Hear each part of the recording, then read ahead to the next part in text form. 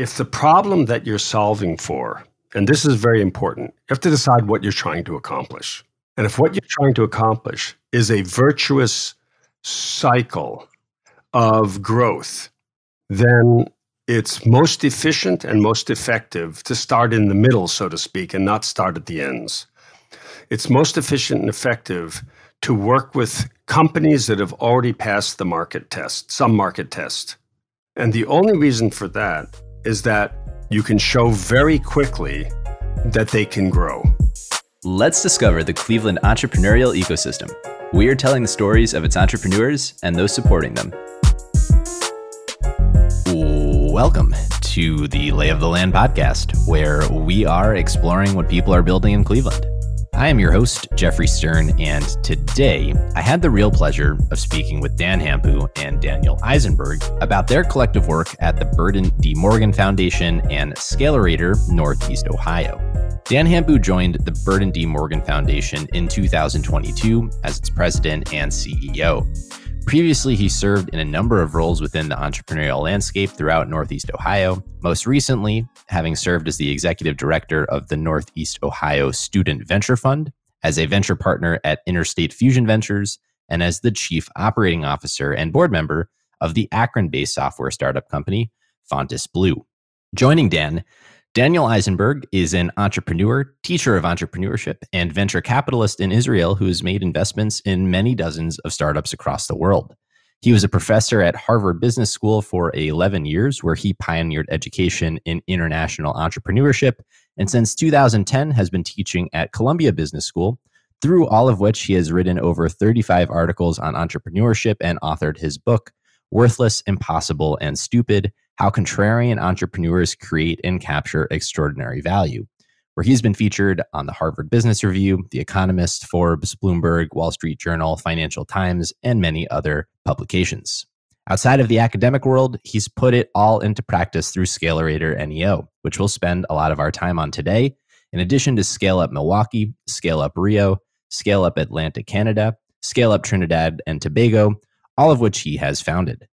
Tying these two organizations together, Scalerator NEO is made possible by the support of the Burton D. Morgan Foundation, whose mission is to foster free enterprise through grant making, ecosystem building, and knowledge sharing, and whose efforts are built around fostering youth, collegiate, and adult entrepreneurship in our region. Scalerator NEO is a program for scaling companies in Northeast Ohio with annual revenues in the range of $3 million to $15 million, with the potential for further growth from there. Companies from all sectors partake in a 6-month, 7-workshop curriculum to help founders and owners realize that growth. For example, the first Scalerator NEO cohort collectively experienced a growth in earnings of 40% over the year. In our conversation today, we cover everything from why it is important to focus on companies at scale relative to startups when thinking about the overall prosperity of an entrepreneurial ecosystem. We talk about the state and trajectory of Northeast Ohio's entrepreneurial ecosystem, and we explore what are the kinds of challenges that scaling companies experience and how the Burton D. Morgan Foundation and Scalerator NEO can help. Please enjoy my conversation with Dan Hampu and Daniel Isenberg.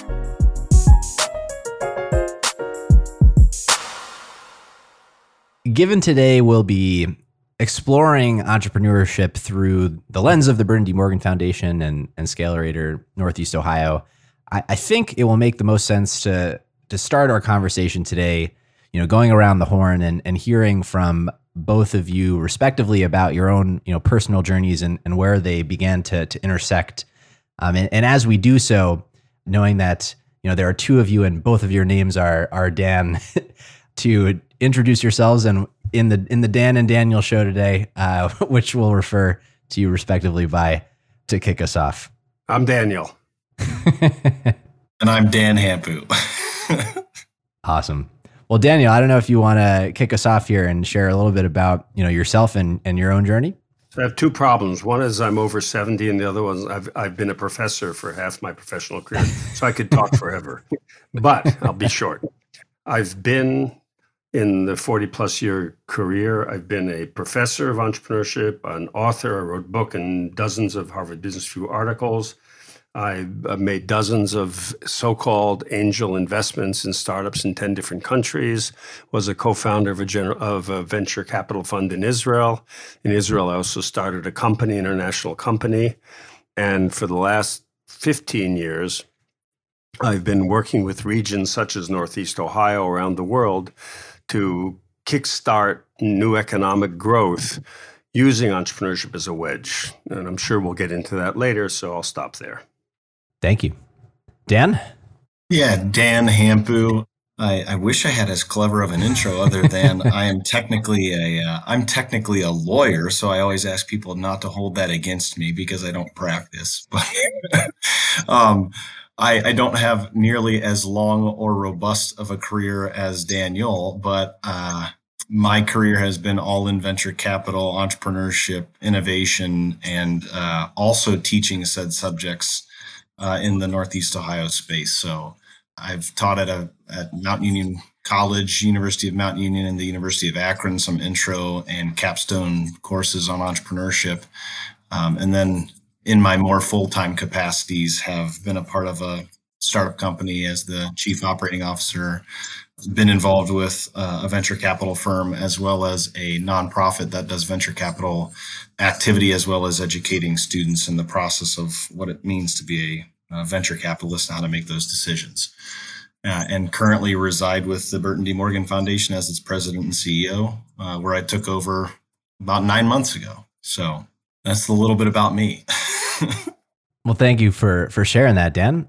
Before we kind of dive into the meat of what I think we'll unpack today, I'd love if you can actually just provide a little bit of an overview of, what the Burton D. Morgan Foundation is, the nature of the work that you do, and, working our way towards Scalerator, how those two worlds begin to intersect.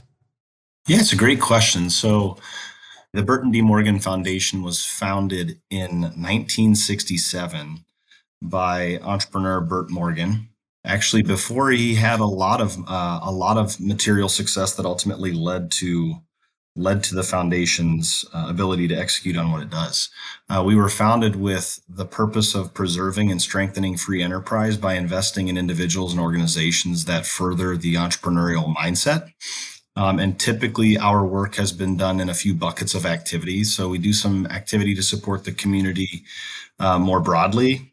We do some work to support Hudson, but then the vast majority of our mission related work is in youth entrepreneurship, where we support kind of mindset and skill building development, collegiate entrepreneurship, where we further the mindset and start getting into venture creation and connecting individuals to entities that are early in their operations.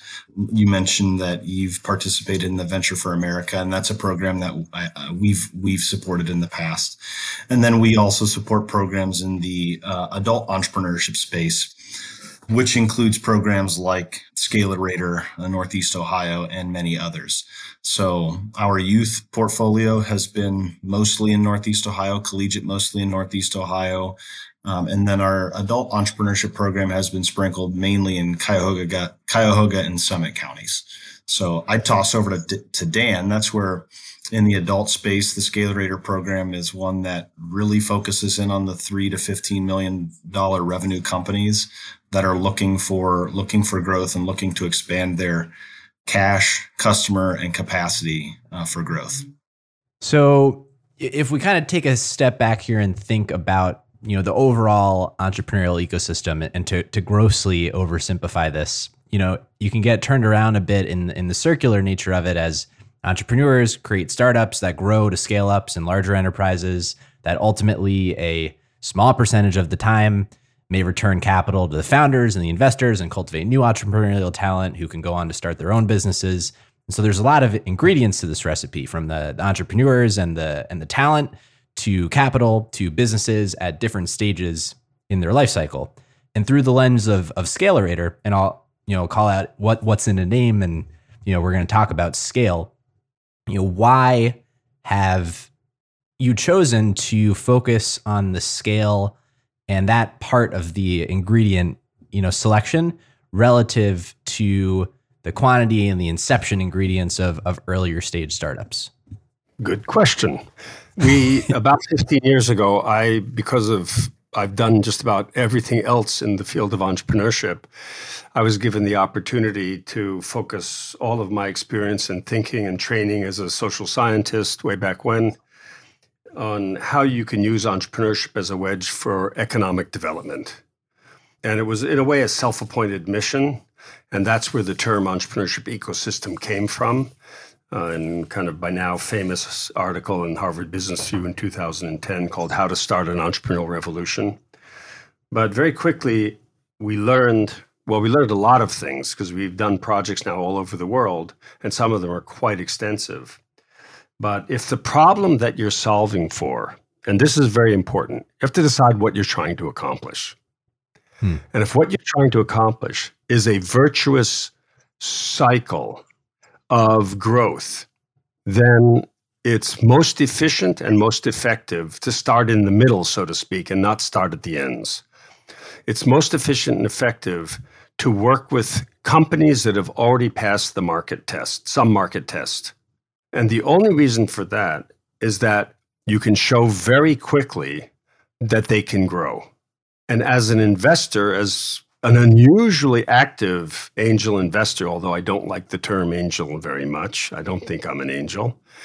We tend to be we tend to have these terms that are very self-congratulatory. So you could see, if you have this video, you'd see my tongue in my cheek. I call myself a devil investor. You have to realize that if you start with startups, you have a very, very long road to travel. And you have a lot of dropouts along the way. It takes, realistically speaking, when all is said and done, a small percentage of the so-called startups succeed in building any scale and having any impact. And it takes anywhere from 10 to 20 years to do it. If you want to start a virtuous circle, that's not a very good way to do it. You have to be able to show, or you don't have to, it's very advantageous to be able to show quickly to the, let's call it ecosystem, to the community, to the environment, the immediate environment. You have to be able to show them very quickly that growth can happen, that new growth can happen. So we, and I speak for myself and ourselves, we have something we call the scale-up purpose. And the scale-up purpose doesn't apply to scaling up firms, it applies to scaling up regions. And the scale-up purpose is to create the systems, the culture, the institutions, the programs. Remember, I said culture because software is very important, so that more and more local firms will grow more and more rapidly to the benefit of all. Every word there was chosen very carefully. It took about 15 years to package everything into just a few words. But it's about a trajectory, a dynamic of growth.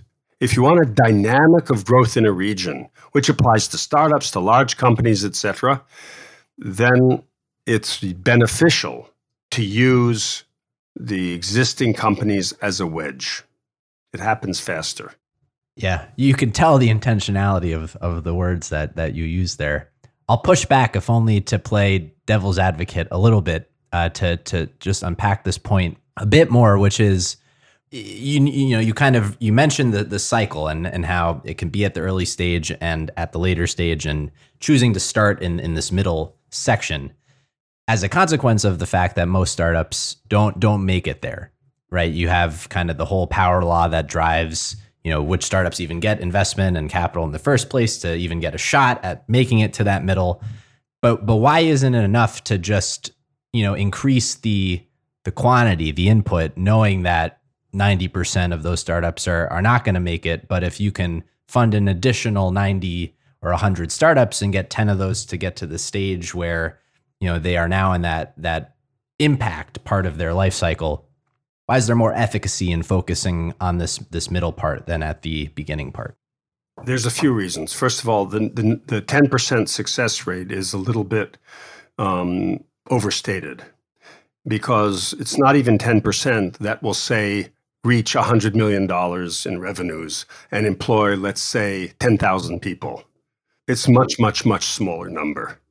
And that takes, in the good case, 20 years. Let's say, just to make up a number. It doesn't happen in 2 years, except very, very, very rarely. And that's number one. Number two is that there's certain social processes that when they happen fast, they happen, and when they don't happen fast, they don't happen. And so if you don't do this very quickly, then it takes generations for it to happen. A third is you're wasting an awful lot. You're underutilizing from a social perspective, a social economic perspective. You're underutilizing all these assets that are already there that can make a huge impact and a huge contribution. Now, there's a myth out there. There's a lot of myths out there. One of the myths out there is that big companies are dinosaurs and they're not innovative, or they're sluggish, or they're all kinds of other things. Well, actually, the empirical reality doesn't bear that out, except in certain ways, very specific ways. So I believe that ultimately there's a healthy economy has diversity of sectors, a diversity of types of firms, a diversity of relationships among the private sector actors, public sector, and all the whole spectrum. There's diversity, and if we pick out one element of that whole diverse complex, that's why it's called an ecosystem, at our peril. So the follow-up question I have there is, you mentioned specifically it's about a region's entrepreneurial ecosystem, and so when you are thinking about the program in the context of a region, what are the important factors that matter when thinking about the ecosystem? I feel a little uncomfortable because you're asking questions that make me sound like I'm being a professor again.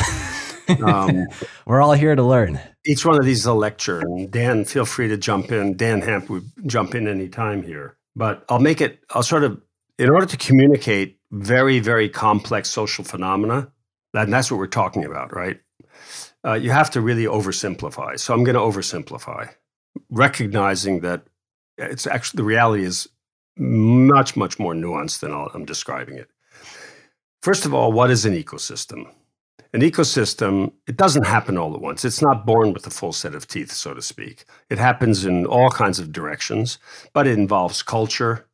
It involves human capital. It involves markets. It involves support organizations, public policy, providers of financial capital. It involves a whole mix of actors. And again, these 6, we call them domains.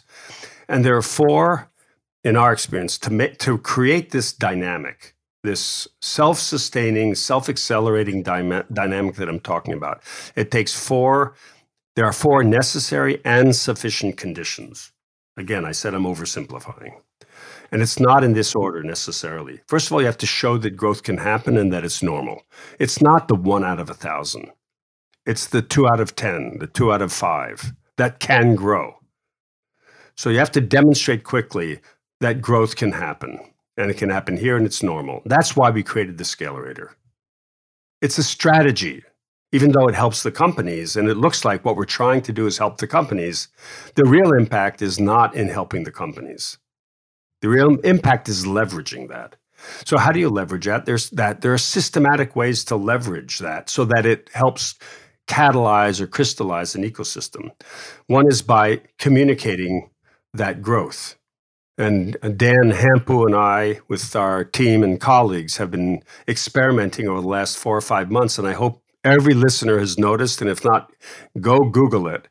We've been experimenting with how to communicate that very, very specific growth that happens in the Scalerator in a way that it ignites the imagination of others.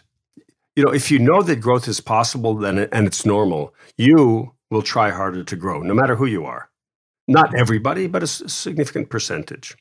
The third thing that you have to do is you have to engage the stakeholders, because it takes a community or a village for a company to grow, to scale up a company. So, and not to mention scale up an economy. So you have to engage the various actors, and you have to engage them around something very concrete and very specific. Having that Scalerator and seeing that growth happening is something. And we had exercises with the trustees of Burton D. Morgan a few years back. BC is not before Christ; it's before Corona, before COVID. So we had a bunch of the trustees together, and we went through the exercise of aligning them around growth and around a very specific image of growth. And the fourth necessary and sufficient condition is you have to create a mechanism, a very small mechanism, call it an infrastructure, a team. I don't say we're doing that yet in Northeast Ohio. I hope we'll get there. That knows how to just keep the ball going. End of lecture. And Jeffrey, I'll just add one thing, because you asked the question around why is the Scalerator such an interesting program and a unique thing to focus on.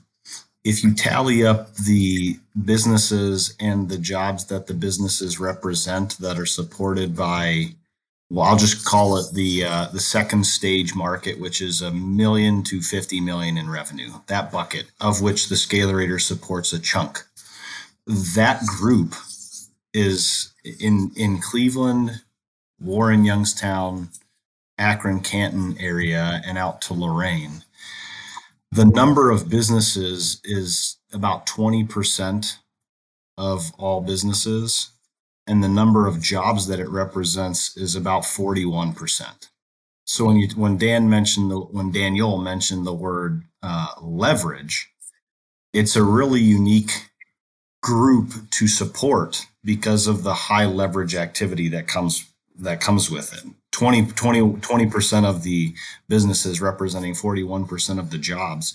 And it's in a unique position where the entrepreneurs and the teams haven't figured everything out. So they're still going through growth pains, and there's still things to be learned, and there's still systems to be built, and there's still systems to be optimized. And it's just a ripe area to get some really good leverage out of the investment. Jeffrey, if you could take 4 or 5 chickens and safely have them cross what's a major turnpike or freeway in your area? 80 or 9? I don't know. What? 90. Okay, let's say 90, and have them cross 90 safely. Why would you take 100 and throw them across the highway where most of them are going to get squashed? Is this a rhetorical question? Well, that's part an answer to the why not start with the quantities of startups. Yeah, no, it makes a lot of sense, and I like the perspective because it's not one that I am typically thinking about working very explicitly in my personal life with startups. But one thing, Daniel, that you mentioned that resonated quite a lot was the communication piece of, and then its importance there, because in a lot of ways that's kind of the driving impetus for this whole podcast. And I've come to believe more anecdotally than empirically, but I'm glad to hear there is some empirical backing to it, that these stories and the communication are how we as a community can teach those who would be inclined to start something or who are already in the process how to scale something, that there is a path and there is a way to actually do that. I would pick up on something that Dan Hampu said also about this outsized contribution of the larger companies, the somewhat larger companies, of which, again, there's a very significant number just within sort of stone's throw of where you're sitting. And that is almost certainly they pay better salaries. Almost certainly they invest more in innovation. Almost certainly they're exporting more. So there's an impact there. So I think at this point we've set the stage and we can take a step outside the classroom here and get into the nuts and bolts of how this actually works in practice. I think it would be really informative to just, kind of walk through an overview of the program today, how Scalerator actually works, take us through, a few examples of some companies that have gone through it, and, how the overall process works. So, Dan, with your permission, I'll explain that. But why don't I do that? You try and think of a couple of the local examples that we've been communicating about recently, while I explain the high level. So it's first of all, it's a big time commitment. It's a business investment that the CEO owners make together with their teams. Could be their full team, it could be a partial team, but they don't come alone. It's not to train the individual entrepreneur business owners, it's to help the company grow. And so it's a significant investment of time. That's a rational business decision, because out of that comes significant new growth that's profitable and that's sustainable. So what do? Again, I'm going to simplify, and we simplify in order to make the process practical. There's 7 workshops they're a day and a half each, that are very intense. And they're workshops. They're not talk shops. They're workshops in which they work. The longest lecture any faculty member gives is probably about 15 minutes. And they work on exercise, and they hack away in general on growth in 3 areas. Only 3 areas. Doesn't mean these are the only 3 areas in the world. But if you can hack away at the growth in these 3 areas, what we call the 3 C's, you will grow. And one of them is customers. And that's everything to do with acquiring customers, but it also is about growing the customers that you already have.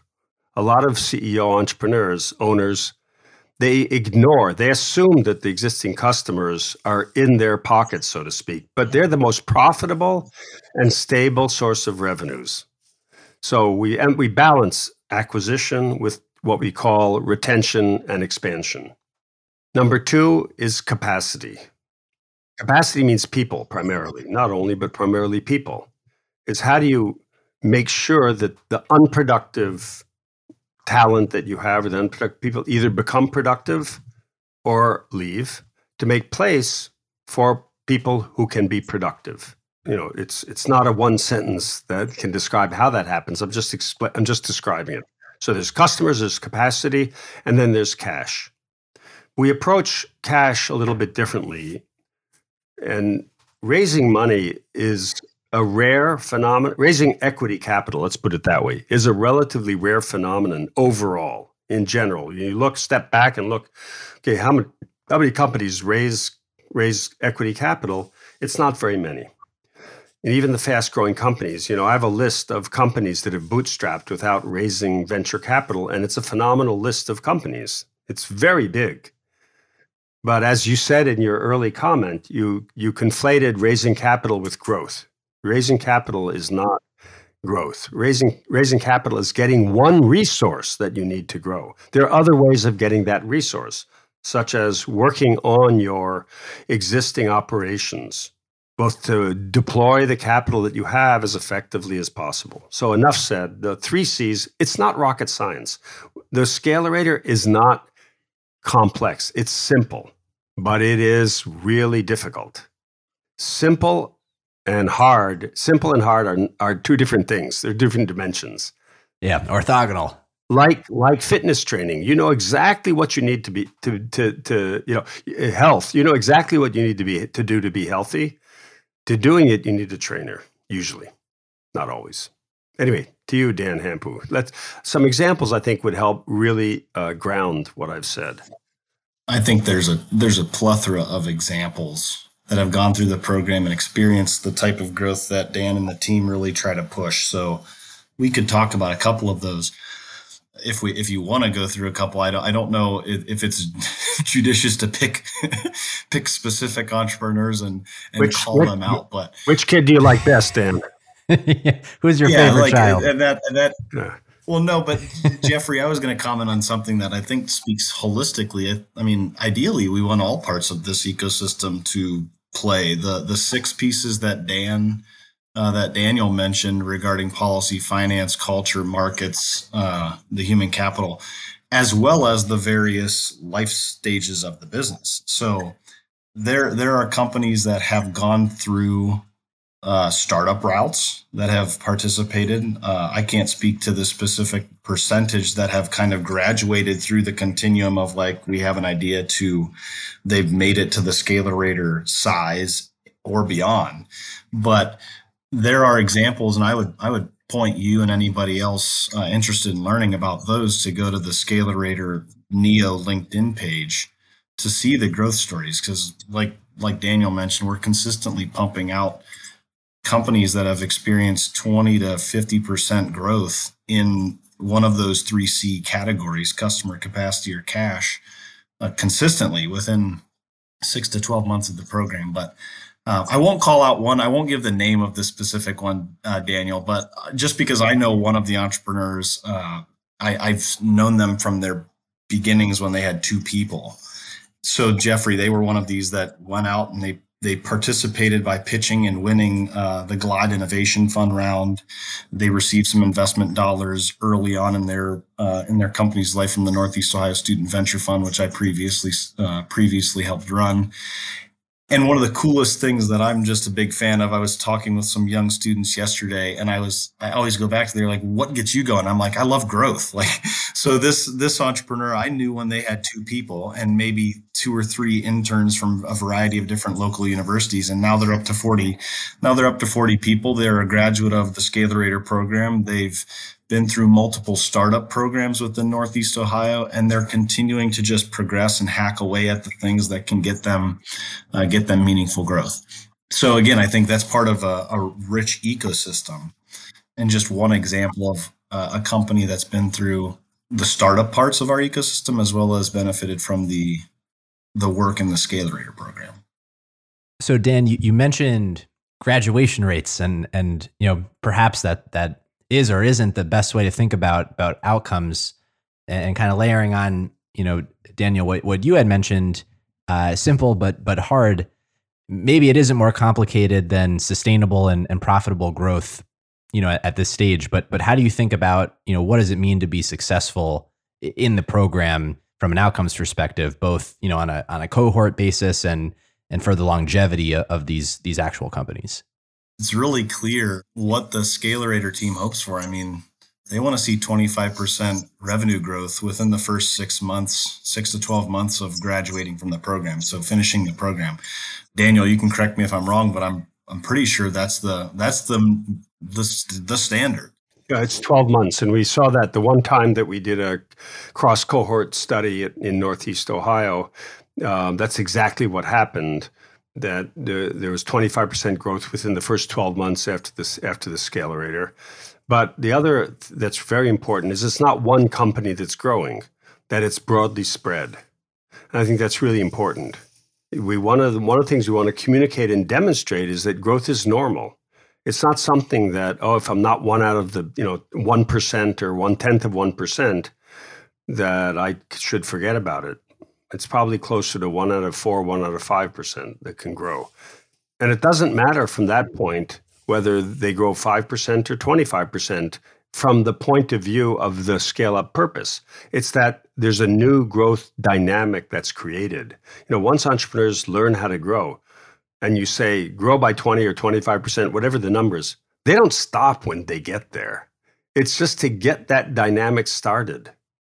It sounds like, and this is somewhat the actual intent of the program, that there are these repeatable, durable methods that you can use to help, affect specifically those 3 C's: customer, capacity, cash. And one of the things that's always been really fascinating to me about, any of these companies is how similar the problems that they all have are, regardless of what it is they're actually trying to solve as a company. It's a very good observation, because that's another one of the reasons why we chose to focus on the several $million level, is because these companies have a common set of problems. When they get really big, they need to hire McKinsey or whatever in order to help them solve their particular issue.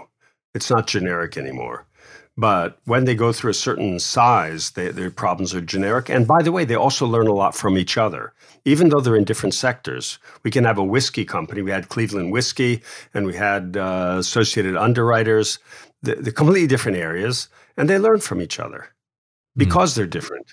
What are some of those common threads that are pulled on throughout the program? Things that maybe an entrepreneur feels would be unique to their organization, but in fact is quite common as a challenge. Well, I'll give you one example. It's the people problems that they've always had. I mean, the battle for talent has been much more difficult, and always is much more difficult than the battle for capital. By the way, if you can grow, the capital will come. If you can grow systematically, sustainably, predictably, you won't have trouble finding. It won't be easy, but you'll have a lot less trouble getting access to the resources you need to go further. But let's take talent, for example, which has become completely exacerbated in the pandemic and afterwards, the Great Resignation and so on and so forth. But this is a common problem that everyone thought that they themselves had it alone. How do we attract people? How do we keep people? Can we afford to, let's say, and this is not going to sound very nice, but it's necessary, how do we remove the bottom 10% of performers? Yet I'm not sure I can hire people to replace them that are better. Maybe I'll hire somebody who's worse. How can I create a culture that gives me a competitive advantage in acquiring or keeping talent and making it productive? Can I build a competitive cultural advantage that also allows me, for example, to substitute other kinds of compensation for raw cash to a small extent, to some extent, for cash compensation? Because, if you and I are just competing for Dan Hampu to have him come work for us just on cash, it's going to be a tough competition. But if you can develop a culture that's a winning culture, a culture that allows him to expand his own horizons, to be productive, you're going to get Dan Hampu, even though you may be smaller than me. You're going to get him and you're going to keep him, and he's going to be productive. These are some of just examples. Jeffrey, I don't have, Daniel's been running this program for a long time, but I can speak to two things that I think reiterate one that reiterates what he said, and then just one that I'll add. I got to sit in on one of these people conversations where a leader of a company, they took an assessment, and I love this example because it was transformational. What I saw at week or month 4, and then what I saw at the end, it was truly transformational. But the team took an assessment, and the leader took an assessment, and then they had a conversation in in a Zoom room about the results. And the results showed that a leader was thinking that they were really empathetic. This is just one very specific example, but the leader thought that they were empathetic, and the team thought that they weren't. And so I sitting in as a third party, just listened in on a really tough conversation between management and the leader, the founder. It was just AM FM. In terms of communication. And by the end of that conversation, the team had grown so much. By the end of the program, it was transformational to see how the team was interacting by the end of the program. One other thing that I would just point to as a very specific thing that the Scalerator program really encourages is, we all know that some sort of dashboard scorecard is a mechanism that supports. It's one of these best practices. It's a mechanism for helping make sure that you're tracking and following the right things, but yet, although it's basic hygiene, not everybody does it. And so Daniel and the team help the teams put together a usable dashboard scorecard and actually use it to evaluate, like, is the business moving in the right direction?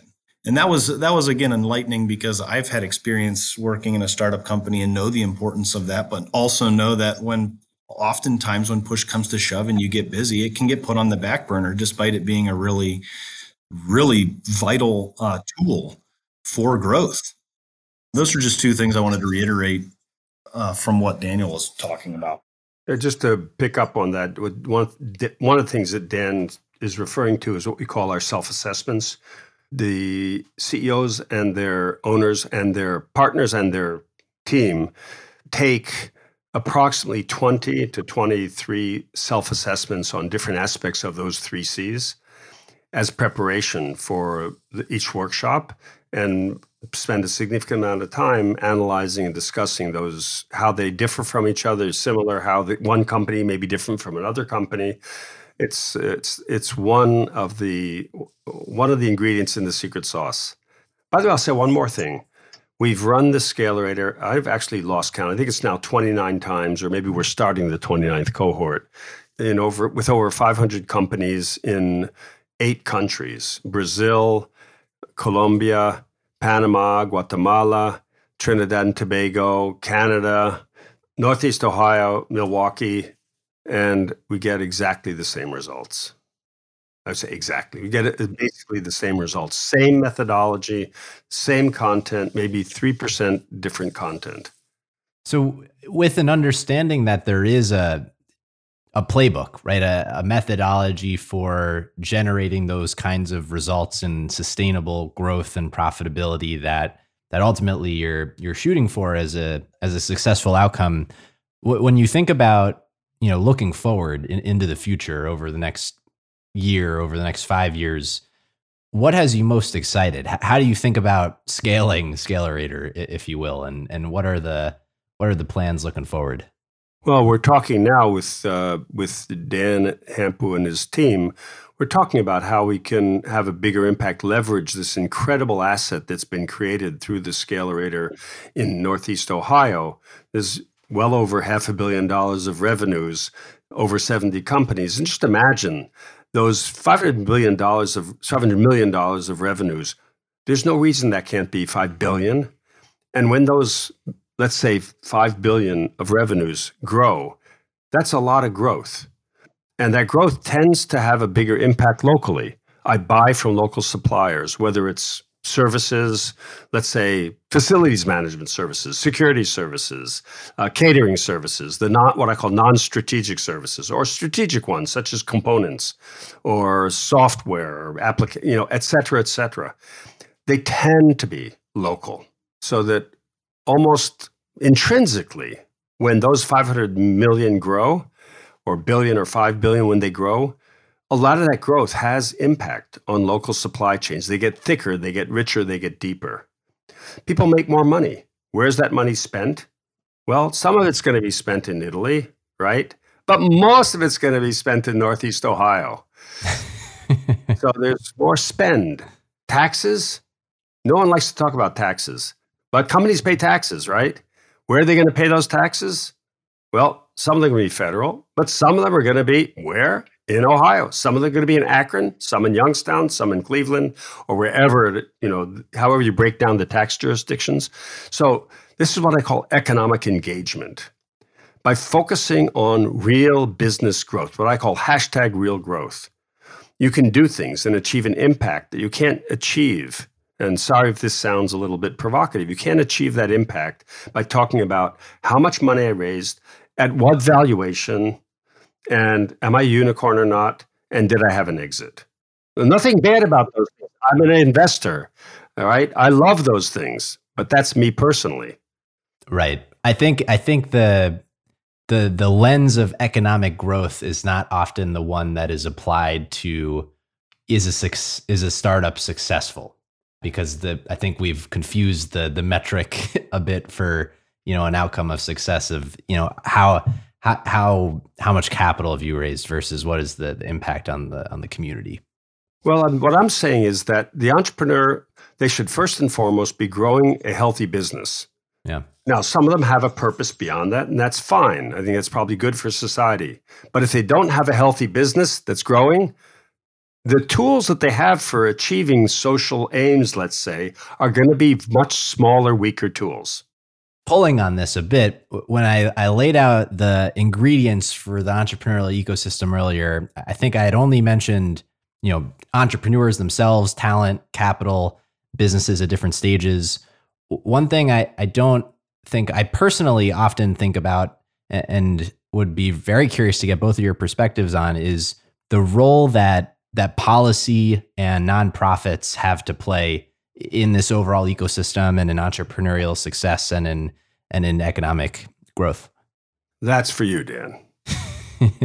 Well, I mean, I wouldn't dare go towards the policy piece. That one's not my wheelhouse. I think there's been a lot of benefit to what the Third Frontier has done in the state of Ohio, but from the nonprofit sector, I mean, our foundation was founded to try to support and strengthen the free enterprise system by investing in entrepreneurs and the organizations that support entrepreneurs that are building entrepreneurial mindset. So, I mean, you look at so many philanthropies, and Daniel made a comment that really resonated with me, and that is, if you're building good businesses, then you're building potential philanthropists, you're building people that are giving back. And most major philanthropies are entrepreneurs that have been successful beyond a lot of people's wildest imaginations.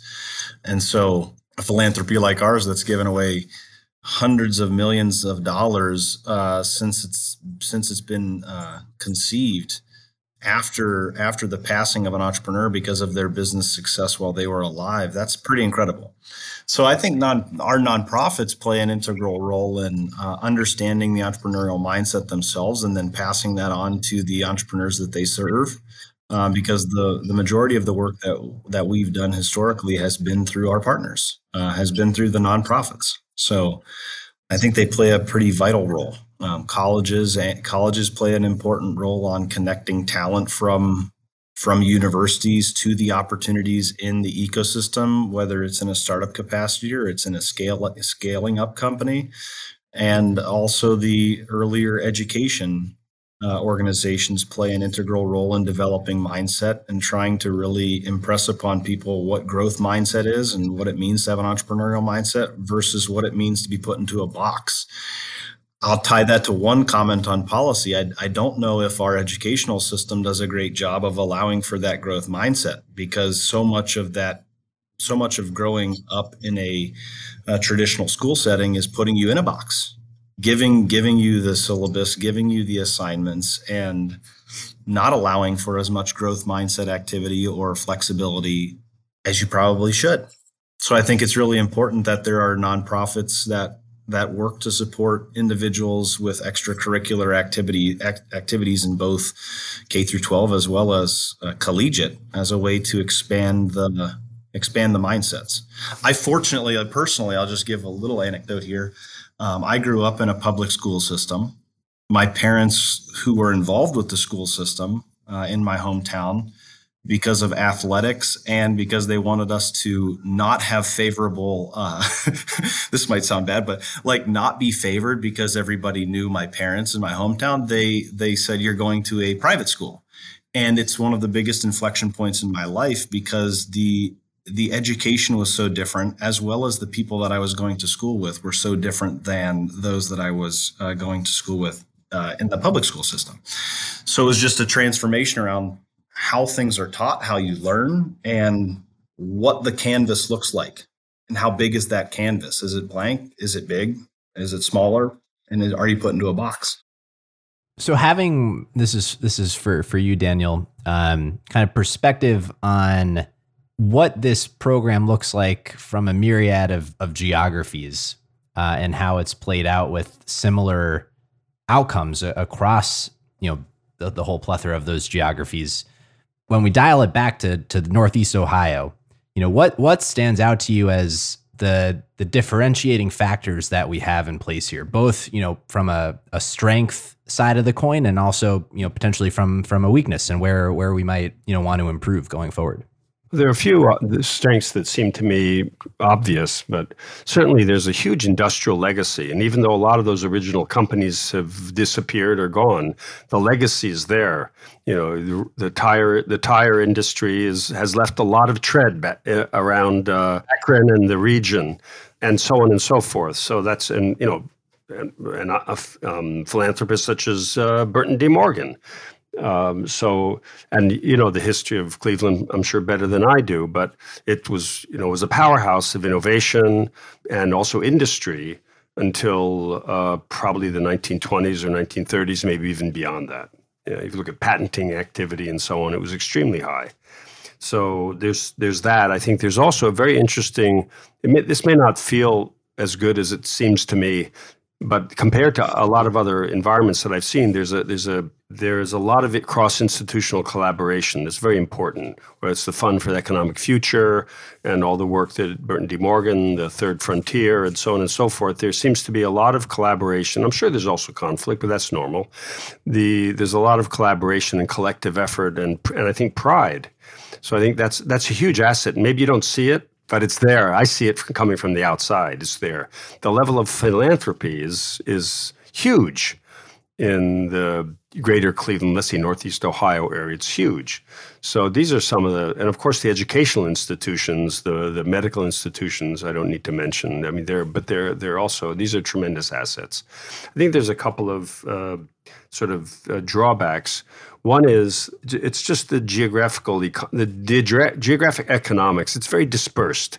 There are not too many real centers. It's spread out.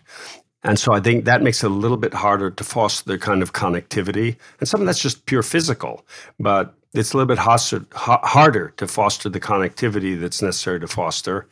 I think that's one drawback. I think modesty is a mixed blessing.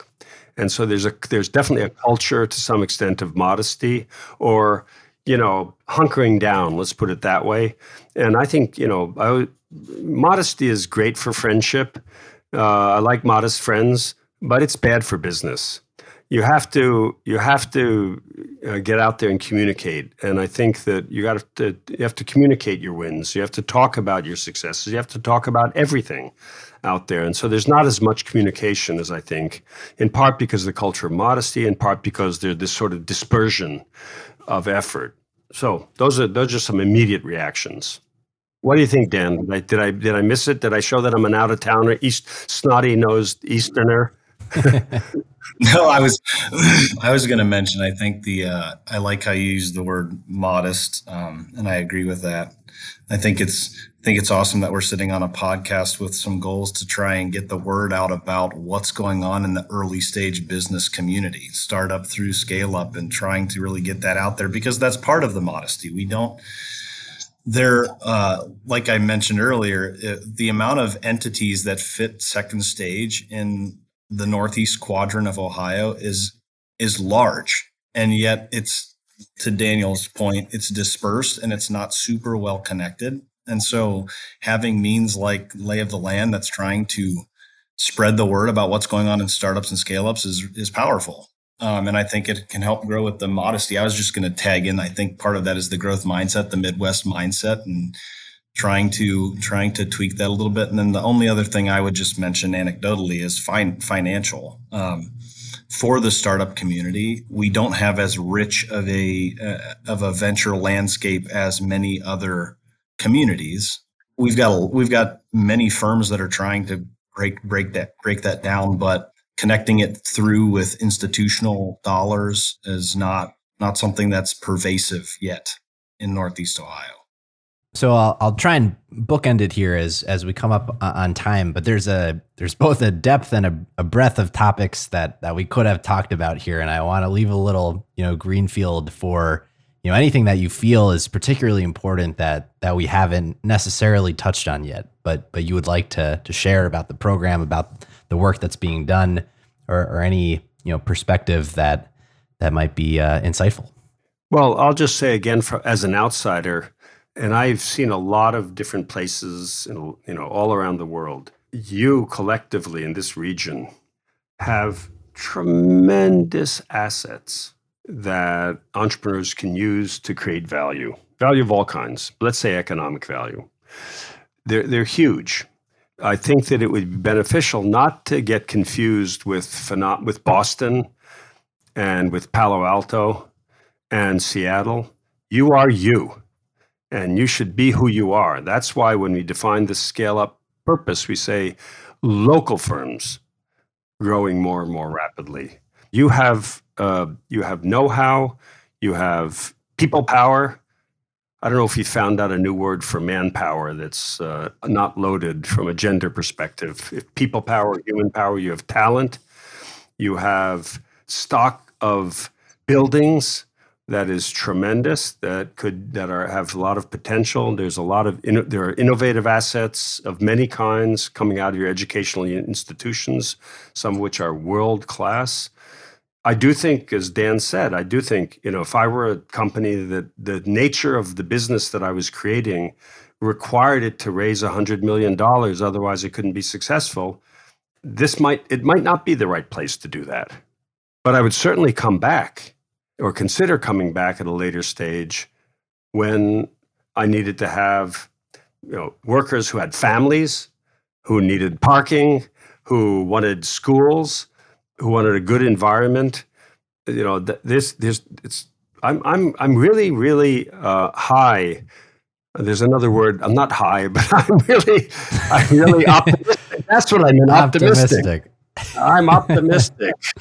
I don't think drugs make you optimistic. I'm optimistic about a lot of regions, such as that once were industrial powerhouses. Let's say, have seen better days. They typically have just great assets. Look at Worcester, Providence, Milwaukee, and so on and so forth. You've got a lot of big companies around. There's a lot to learn from the big companies. I'll shut up, but I'm really, really optimistic about the future of such areas. Yeah, I'll keep it very brief. I think it's an exciting time I'm an Ohioan through and through. I think it's an exciting time, and I think it's really going to be an exciting couple of decades in Ohio, PA, and Western New York in particular, given some of the mammoth shifts of some big tech companies moving into Columbus. That's also big true. Tech companies establishing presence in Syracuse, New York. And then you toss in the quality of life that Daniel's mentioned, as well as a resource that is becoming more and more like gold in natural water, like our Great Lakes provide us. It's going to be a really fun time to be in Ohio and for the next 10 to 20 years for a bunch of reasons. And I couldn't be more optimistic. I couldn't be more optimistic on kind of the entire region and what is to come over the next 20 years and the opportunities that are going to be there for growth firms, startup firms, new innovations, new technologies coming out of labs to get connected to some bigger companies interested in acquisition, venture capital in this space, and growing more and more local firms for the betterment of all.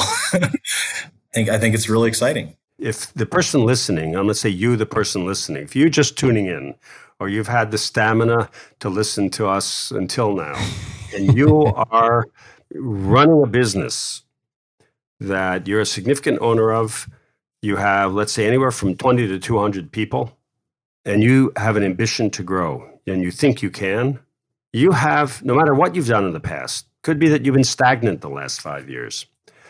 We've seen third generation companies suddenly start to grow because they participated in the Scalerator. So I want you to go away with this. You owe it to yourself. You owe it to your employees. You owe it to your heirs and your shareholders and all of your stakeholders to seriously consider spending the time in the Scalerator. It is one, if you're willing to devote the time, which means you understand you're going to get compensated for this. It is an extremely important decision to make, and it could change the trajectory of your company. Well, thank you for those final words there, Daniel. I'll ask both of you the traditional closing question, which has very little to do with anything we've been talking about so far, but does have to do with Cleveland and Northeast Ohio. And it is for not necessarily your favorite thing in the area, but for a hidden gem, for something that other folks may not know about, but perhaps should, about this fine geography. While he thinks, I'll go ahead and give just a couple. I'll give one in Cleveland because I was exposed to it last fall, summer timeframe. Chateau Huff is a winery, an urban winery on the east side of Cleveland. You may blink and drive by it, but if you like sweet wines and some very friendly folks that you can get some cool stories on about how they're making wine literally on the block on the east side of Cleveland, it's a cool place to go. And then I just give two plugs down by where I live in Canton. So a place that is not relatively secret, but Gervasi Vineyard is a great place to go for weddings, venues, good food, wine. And then there's a really small place called John's Bar, which is one of the most happening places in all of Canton. And it's not like a bar. It's like a sit down, a pub with some good food and good spirits. And it's always super busy. Dan, it's funny you mentioned Chateau Huff. I don't know if you know this, but Mansfield Frazier was actually one of the first guests that we had on the podcast. Unfortunately, no kidding. He did pass away about a year and a half ago, but such an incredible story. One of the more successful recidivism programs. And when we think about, profitable, sustainable growth, the ecological focus is really an incredible spot. Yeah, that's why I had to mention it, because I was trying to find something that maybe not a lot of people know about. And I'm like, it's a tiny little place. But man, if you like sweet wine, you got to go there. Go pick up some wine. Well, as long as they're talking about booze, my exposure to Northeast Ohio is very much limited to the Scalerator. I'm very focused on that, and so it's all filtered through the companies. And Cleveland Whiskey, I mentioned them once already. They're very visible, I know. They make a world-class whiskey. It's incredible. By the way, in the Scalerator, they started exporting to, if I'm not mistaken, to India and Indonesia, I think Korea as well. So they're great. They have a great product, and they're a lot of fun. And I think having Tom on, if he hasn't been on, I think he'd be a good guest on your show. There are other, let's say, consumer-facing companies that are real gems. Audimute is another one of our graduates. They provide sound systems to the best drummers in the entire world are their friends and use their sound systems. And by the way, I have their acoustic systems in mine. And the third is Sargent Car Wash, right? The Brian Cruz that is growing like I can't swear on the radio. Let's see, what can I say? Growing like crazy. That's what I meant to say. They're growing like crazy, opening up new stores every few months. So those are the gems. From my point of view, growth is sexy, and companies that grow are gems. It makes me happy that I think this is the first time that both of the gems are represented by guests on the podcast prior. Tom Licks actually did come on and share his story, and it's incredible, the Cleveland Whiskey and what they've been able to do. But hopefully the purpose ultimately of this question is to unearth all these hidden gems and share their stories. So that's very fun. Well, Dan and Daniel show, thank you both very much for coming on today and for sharing more about the work you're doing at Scalerator, the Burton D. Morgan Foundation, respectively. It's really important, and I think it's very cool to understand a little bit more about the nature of how this is all working. So thank you very much. Thank you. Thank you, Jeffrey. If folks had anything that they wanted to follow up with either of you about, what would be the best way for them to do so? Scalerator is spelled Scalerator, no surprises. And the one in NEO is Scalerator, NEO. Yeah, it's just scaleratorneo.org. And then for the Burton D. Morgan Foundation, you Google that and it'll come up. We have an ability to contact us if you'd like to find out more information. Wonderful. Well, Dan, Daniel, thank you both again. Thank you. Absolutely. That's all for this week. Thank you for listening.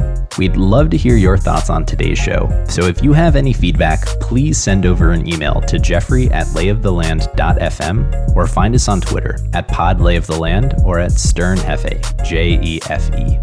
If you or someone you know would make a good guest for our show, please reach out as well and let us know. And if you enjoy the podcast, please subscribe and leave a review on iTunes or on your preferred podcast player. Your support goes a long way to help us spread the word and continue to bring the Cleveland founders and builders we love having on the show. We'll be back here next week at the same time to map more of the land. The Lay of the Land podcast was developed in collaboration with the Up Company, LLC. At the time of this recording, unless otherwise indicated, we do not own equity or other financial interests in the company which appear on this show. All opinions expressed by podcast participants are solely their own and do not reflect the opinions of any entity which employs us. This podcast is for informational purposes only and should not be relied upon as a basis for investment decisions. Thank you for listening, and we'll talk to you next week.